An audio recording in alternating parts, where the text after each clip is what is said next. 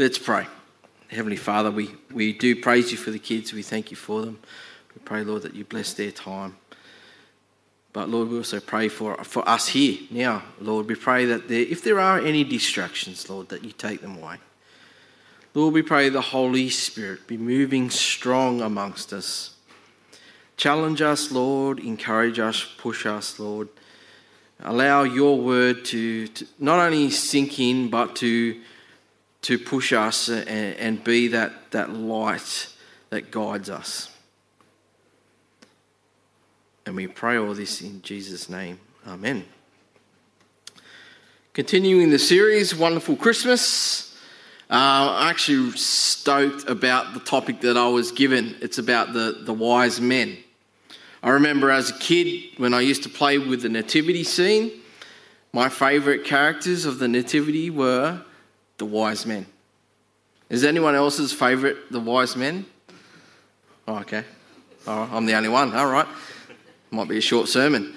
The wise men were always this kind of... They always intrigued me because they brought gifts. That was cool. Their get-up was ridiculously cool. They dressed like kings. And compared to the shepherds, I thought, yeah, these guys have got it going on, you know. Shepherds, they were the humble part of the nativity. The wise men, they were the cool, the rich, or in some ways maybe powerful part of the nativity. This is a kid thinking, and I'm still a bit of a kid. I thought, oh yeah, I've always wanted to preach on the wise men, but never really had the opportunity until now. So we're going to look at some of the questions as a kid that I had about the wise men. Because I thought, if I'm going to take advantage of this, I want to learn myself about these guys.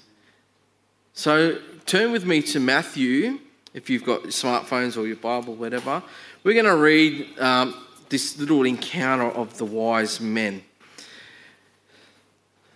Chapter 2, Matthew chapter 2. And we're going to read 1 to verse 12.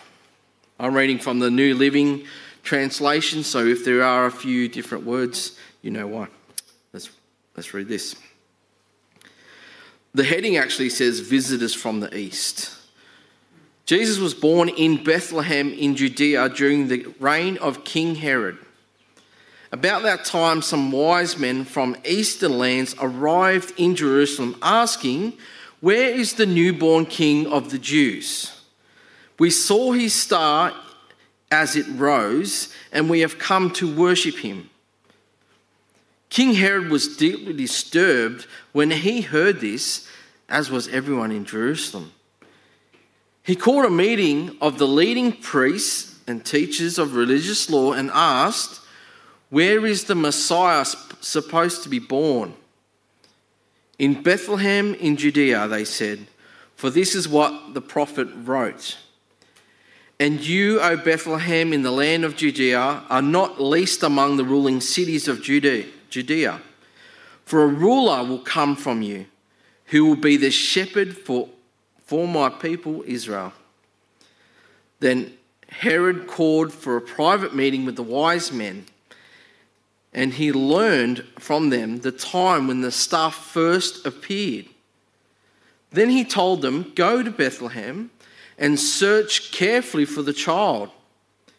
And when you find him, come back and tell me so that I can go and worship him too." After this interview, the wise men went their way.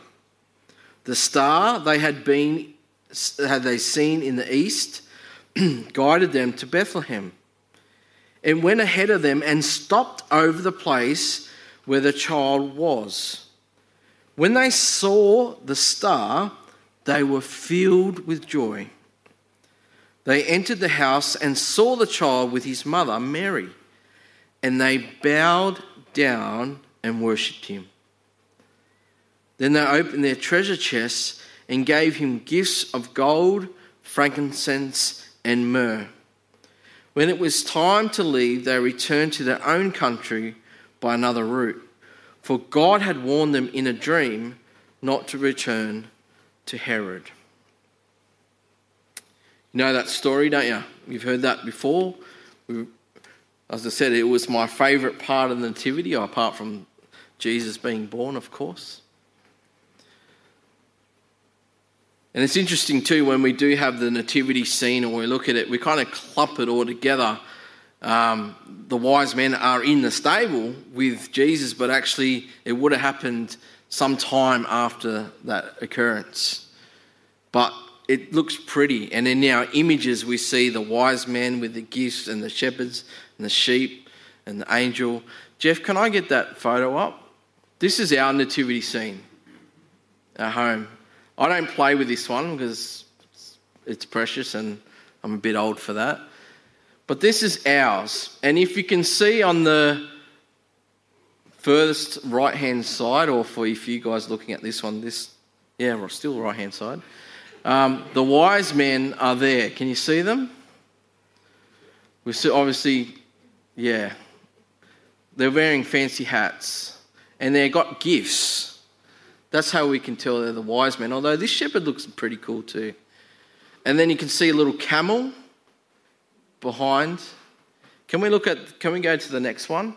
Yeah, this is the isolation of the wise men. All right. So can we go back one? I'm being difficult, I know. Thank you. Let's leave that up for a second. See if you get bored, there's something to look at. I want to answer some questions, as I said, about this story that I had as a child, and even still today. There's not actually a lot said about the wise men. We know they came from the east. We know that they were wise. That's all the Bible really tells us. Apart from some of the questions that they ask, you kind of get the interpretation of who they were, what they knew. All right? So I'm going to answer these questions as best as I can. I'm going to read some of the other ones. I'm going to answer this question, hopefully, well, where did they come from? What did they do? Why those gifts? I was always intrigued about, this is a baby, maybe a rattle or some nappies or something would have been a bit more appropriate. But why these gifts? And then I'm going to conclude with, what do we learn from them and our response to that? So it's 5, a couple of minutes each one, we'll be done and dusted, don't worry. Who were they? If you've got answers to, you just yell them out, and I'll like to interact with the congregation, so just make sure you stay awake if I ask people questions. Right, so first of all, we know that they are wise men. Does anyone else know of a wise man today? Or wise woman? I always call my wife, she's a wise woman. She's made some good choices in life, like who to marry. But wise men, to give you a very short answer, it's the best English word we can give to these guys. They were wise men. Some other versions might call it something starting with M. They were called magi. I think that's the Greek word, okay? And if you look back at history, the Magi were actually priests from the Babylonian area, okay? That was the name for them. So we can almost get this idea that these guys were priestly guys as well. Some other things and even songs talk about these guys being kings, that their get-up was dressed like kings. And if you go back and look at Isaiah, and Isaiah's very big on some of the imageries that we see of the wise men today, that they talk about kings travelling, following a star, that kings will come and worship. And so that's where we get these images of kings. In Isaiah, that's Isaiah 60 verse 3. Some of the commentaries in my Bible talk about them being royal astrologers. Now, we know this for a fact because they followed a star. When was the last time you got on Google Star and followed a star to know where to get to a certain place at a certain time? Never. That's incredible in itself, isn't it? That's the wonderful part of this story. That is a supernatural part of this story that we always brush over. They followed a star. Why that star? Crazy. But they knew about this star. They were waiting for this star, and it was a sign that the newborn king is going to be in that area. Royal astrologers also had the job, I guess, to work out the holy days for the kingship. They were highly close to the king. Okay, they were all probably counselors and advisors to the king, but their job as well was to study the stars. And that way, from the patterns of the stars, they could work out which are the holy days. So they couldn't really switch off. You know, it's like, oh, geez, we forgot to look at the stars this month.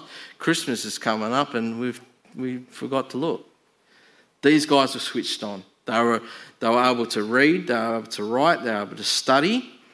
Okay? And I've heard different sermons talk about that these guys, I'll just rattle them off, they were doctors, they were theologians, they were scientists, they were counselors, they were advisors, and they were dream interpreters. Whew. No wonder we just said they're wise men. Like, that sums it up for us, like they're wise men. We read about them being doctors because of the gifts that they gave, had medical benefits.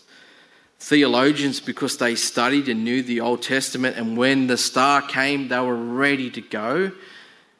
They knew who they were going to see. Scientists is more of a modern term because they were probably guys that could work out problems and use medicine and use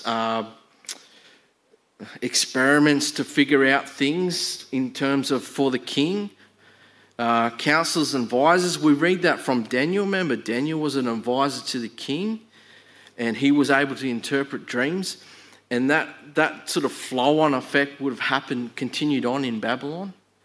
And not every single Jew left Babylon when they came back to Judea and Jerusalem. A lot of them stayed. No wonder we called them wise men. So who were they? They were a complicated bunch of blokes, if we put it in that term. I like to think of it like my father-in-law is a carpenter. All right? He's a carpenter by trade. But then other people will call him a builder. And then other people will say, well, he does concreting, so he's a concreter, or he's a gyprocker, or he's a handyman because he does all these other different things. But hang on a second, well, I've listed off 4 or 5 things that he's done, but he's a carpenter. Same with the wise men. We've listed them as wise men, but they had all these other attributes to them. Not only that, these guys were highly respected blokes, and they dressed beautifully. That's a joke. Okay. They dressed nicely because we have this image of them being kings or representing kings, and so in order for them for us to visualize them, we've dressed them up like kings. Where did they come from? Short answer is the east. Where is the east? Well, it's east of Jerusalem. But if we go back and look at Isaiah 60 verse 6, again, Isaiah gives us all these imageries of the wise men. Midian and Ephraim is some of the towns or the countrysides that is named that they were probably going to come and worship the king from these areas. As well as the people of Sheba, get this, it says, people of Sheba will bring gold and frankincense. Doesn't that remind you of something? This is written in Isaiah years and years and years and years and years before this happens. And there's this prediction that people from Sheba will come and bring gold and frankincense. Pretty on the money, isn't it? where they come from. They sort of came from the eastern, what we would call probably Middle East now, okay, and even sort of the top half of Africa. And if you look at, you know how you always see one dark fella in the three kings, the wise men? You always, who's got a nativity scene at home? Put your hand up. Okay, I know it's hot, let's get, is in your nativity, is there one dark fella? Go home and look, right? The reason why they've done that is to incorporate some of the Old Testament history. It is to incorporate that most likely one of them was probably dark, or a group of them were probably dark. It doesn't actually say that there were three of them. There could have been a whole clan of them. We don't know. It says that the wise men travelled from the east, but because there was three gifts, that's why we've got three wise men. It makes sense. We can kind of three gifts, three blokes. But that's to incorporate the different areas that they were from.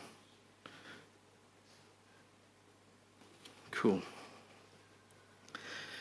Have you ever wondered about the camels? Where in the Bible, in Matthew, it says they travelled on camels? I've read it for a month. I didn't see camel come up once. All the images have come up. My nativity scene has a camel. And they're beautiful images, aren't they? Travelling on a camel or camels. And again, that comes from Isaiah. And even when Queen Sheba, back before this, when Queen Sheba came from, well, she was from Sheba, duh. When she came to the king, she travelled in a caravan of camels. And they loaded up the camels with, surprise, surprise, gold and frankincense and all these other kingly gifts to give to the king. Now that was in order because she had all these crazy whacked out questions that she wanted to get off her chest, and she wanted to test the wisdom of Solomon. But that's where we get this image that the camels are kind of a historical way of travelling, especially for people in power. You get that? So these are just images pulled out from Isaiah particularly that we just take for granted now. We just think, yeah, there was three of them, they were wise, and they travelled on camels, and they gave three gifts. But the Matthew's encounter doesn't dwell in those details. It gives us what we need to know.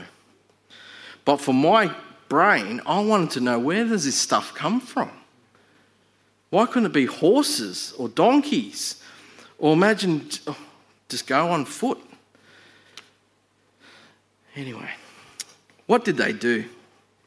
Well, they travelled following a star, they searched for a newborn king, and they worshipped him. That's what they did. Just imagine the conversation that these guys had with their wives before they left. Honey, I'm going on a trip. Where are you going? I'm not sure. How are you going to get there? Well, I'm going to use the camels.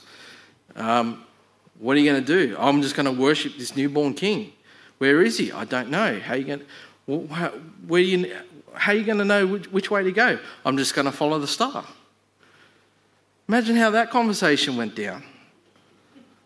You know? What did they do? They worshipped the newborn king. That was their final destination. That's where they were going. That's where they were heading. They were fulfilling all these prophecies to just worship and to give some gifts to the newborn king. Why those gifts? I joke about that these gifts were not practical, but these gifts were biblical. These gifts were fit for a king. You get that?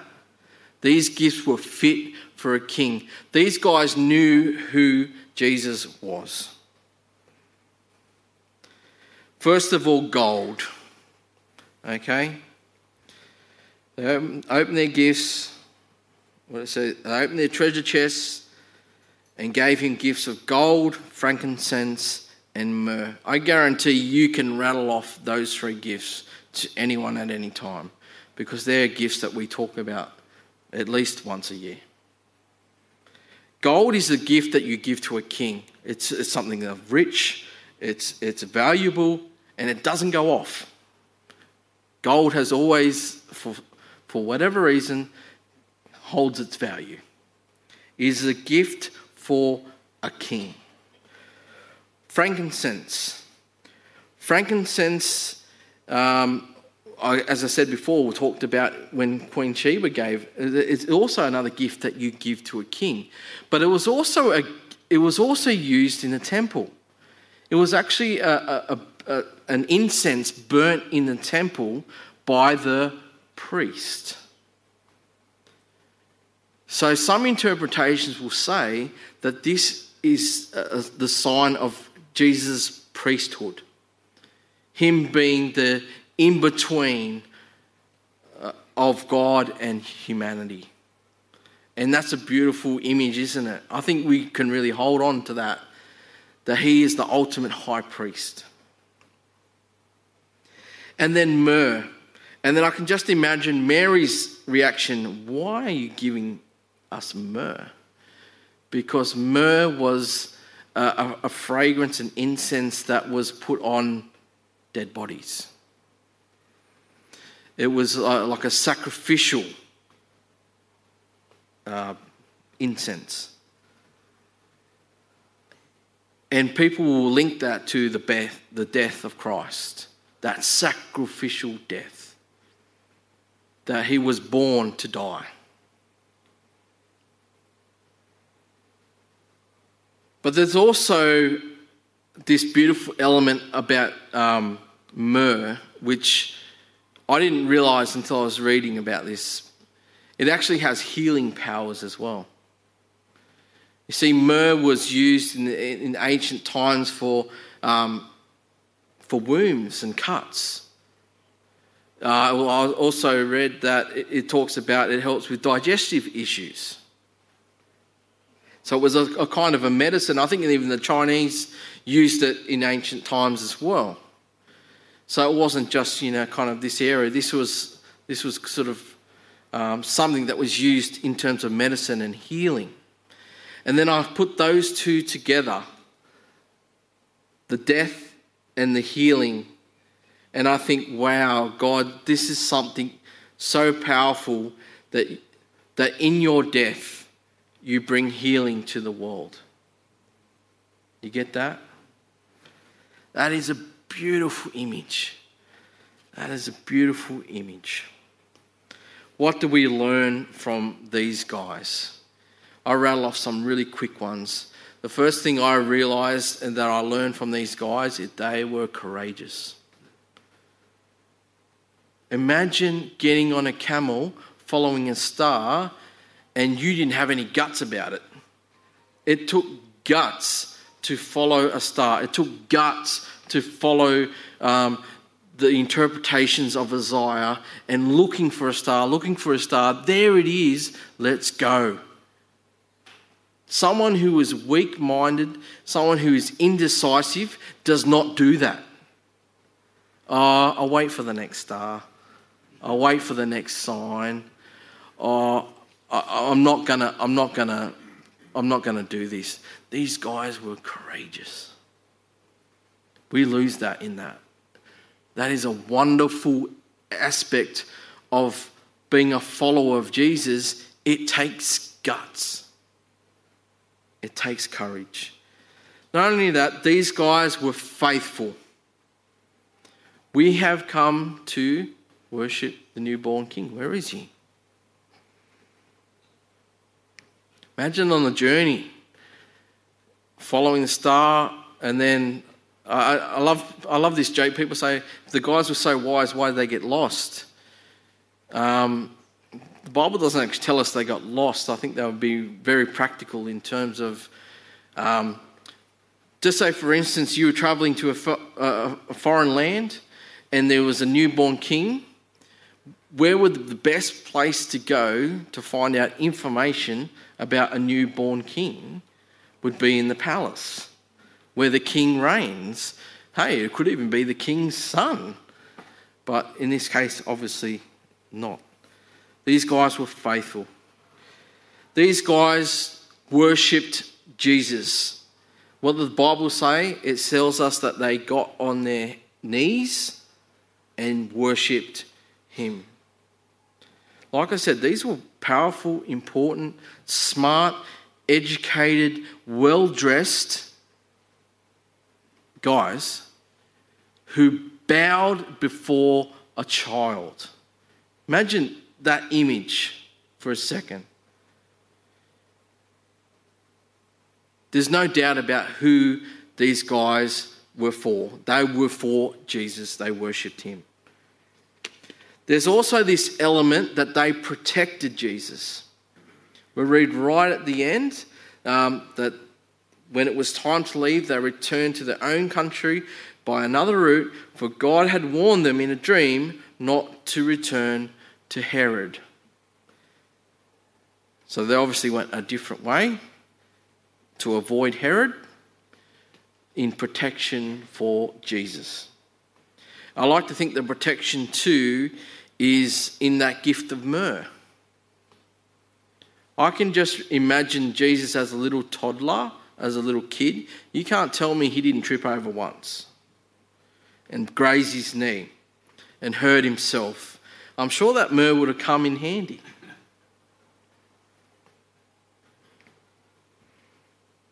These guys protected the King of Kings, the Lord of Lords, the King of the Jews. They protected him. And I love their response. They were submissive to the word. So they followed the word of Isaiah to the T. They saw the star. There's a king to be born. Let's go.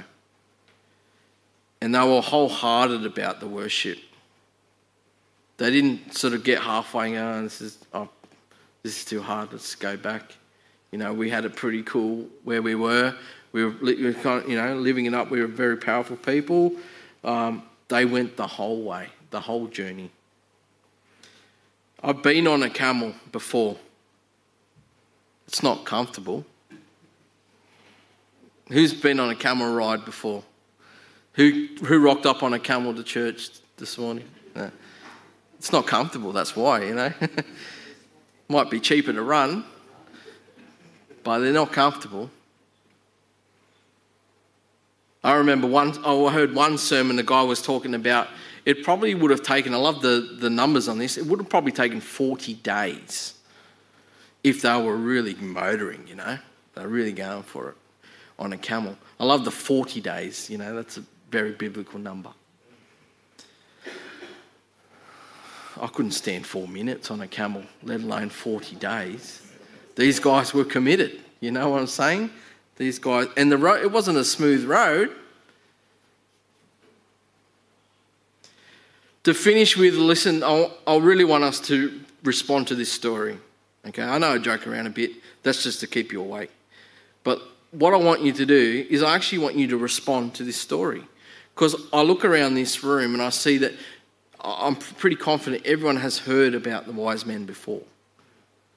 Yeah? And we've heard this story before. And maybe I've thrown in a few different things to make you think about a little bit more about the wise men. But there's got to be a response to it. And in this little reading that we've looked at, there are 3 responses to hearing about Jesus being born. The first response is Herod's. I love Herod. He goes, he calls them in. He obviously hears about it. He wants to know where on earth this is happening. And then he gets the scribes out and the teachers of religious law, and they tell him it's in Bethlehem, blah, blah. And then he calls them in privately. Hey, fellas, hey, wise men, come here for a second. When did you first start seeing this star? And then he puts this real big front on, because when you find him, I'm going to go worship him too. As if he's going to do that. But he says that. But his response to hearing, the wise men started off, they said, where is the newborn King of the Jews? We saw his star rose and we've come to worship him. My Bible says in verse 3 that he was deeply disturbed when he heard the news. If you'd read any history about Herod, or in this case, this is Herod the Great, called great because he did some great buildings, but you wouldn't want to be his family because he murdered a couple of his wives and children because he was worried that they were plotting against him.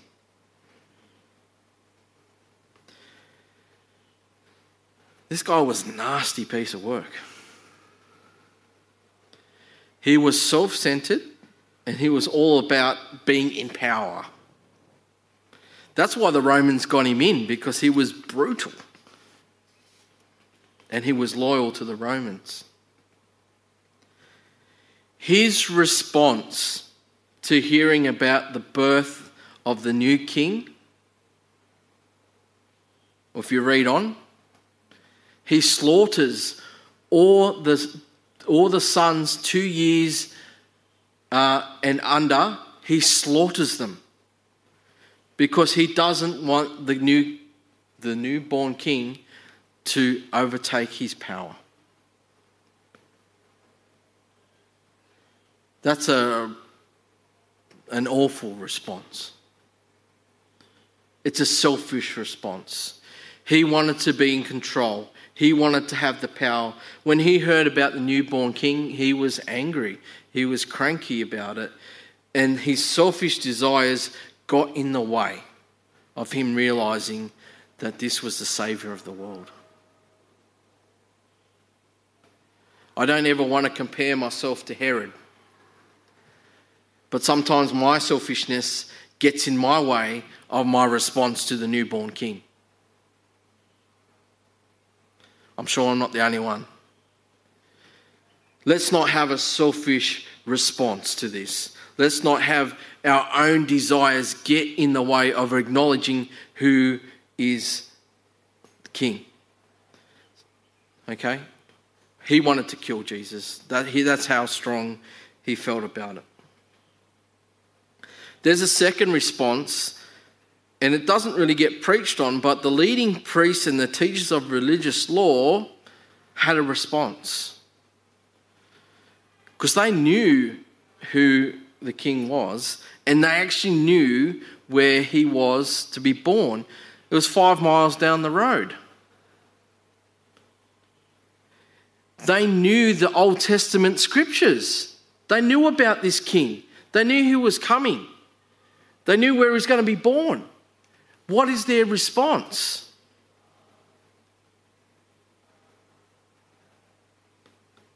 Nothing. Exactly. They knew about him, but they did nothing. How many people in your lives do that? They know about the newborn king. They know the Christmas story. They could tell you the Christmas story, but their response to it is nothing. Let's not have a nothing response to this. Let's have a wise response, and that's by the wise men. Their response was wholehearted worship. We know who he is. We acknowledge who he is with our gifts. We've travelled all this way because we know who he is and what he's going to stand for, and we bow down. Their response was to bow down and worship him. I can imagine the trip home for the wise men. This is not in the Bible, this is just my own imagery. Imagine the chatting on the camel as they're riding along, wishing they brought the Toyota. And I'm just thinking they would have been in awe. They could have just gone back and just shared with everyone we saw the newborn King. We worshipped him. We gave him our gifts. We acknowledged him as King. You get that? Their gifts acknowledged him as King. They were powerful, but they got on their knees. That is the response that we need to have to the Christmas story. That is the response that we need to have to Jesus Christ our Lord, is to get on our knees and acknowledge him as King. Amen? We are allowed to be excited about that. And if this is a challenge for you, you've gone away from that. You've had a nothing response for maybe a few years. Or maybe when you hear about Christ, you just sort of want to turn the other way. Or selfishness or barriers are in the way of you responding, because you've got to respond to this story. Your response is, oh, I don't want anything to do with it. I encourage you today, as we lead into Christmas, it's next week, this week coming or whatever it might be, make sure your response is one of knee-bending worship.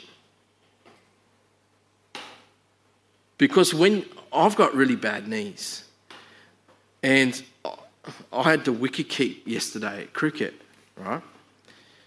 And when you wicket keep, you bend down every single ball. And if you said to me, Brad, you get down on your knees and worship God, it would probably take me half an hour to get back up. I could probably just fall down and then maybe get some assistance to get back up. It's a humbling experience, is what I'm saying, for you to get down on your knees. You can't be self-centered.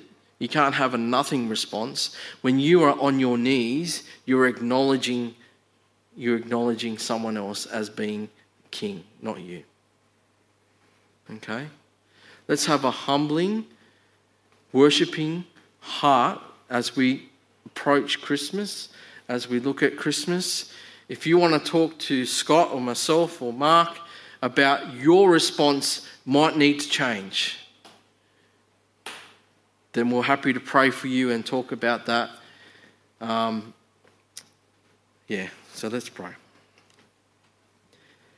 Our Lord, our God, who is King of kings and Lord of lords, we worship you wholeheartedly. Work in us, Lord, encourage us, push us and strengthen us, Father, to know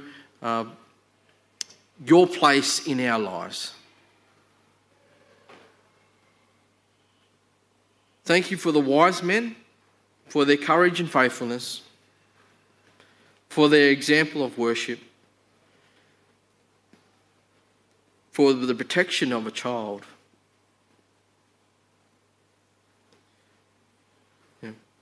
The wise men are often celebrated as kings and celebrated as some of our favourite parts of the nativity scene. But their response to the newborn King is probably the best thing that we can get out of these guys. Lord, I pray for each and every one here. Our hearts are open to you. I pray, Lord, that our response to Christmas, the story of Christmas, the story of the wonders, that the prophecies, the star following is just all amazing elements. But Lord, I pray our response to it is of worship. If we need renewing, Lord, I pray that that happens. If we need a kick up the backside, I pray that that happens. Lord, if we need encouragement, Lord, if we need pulling in the right direction, Lord, if we need to get recentered this Christmas, Lord, I pray that that happens. In Jesus' name we pray. Amen.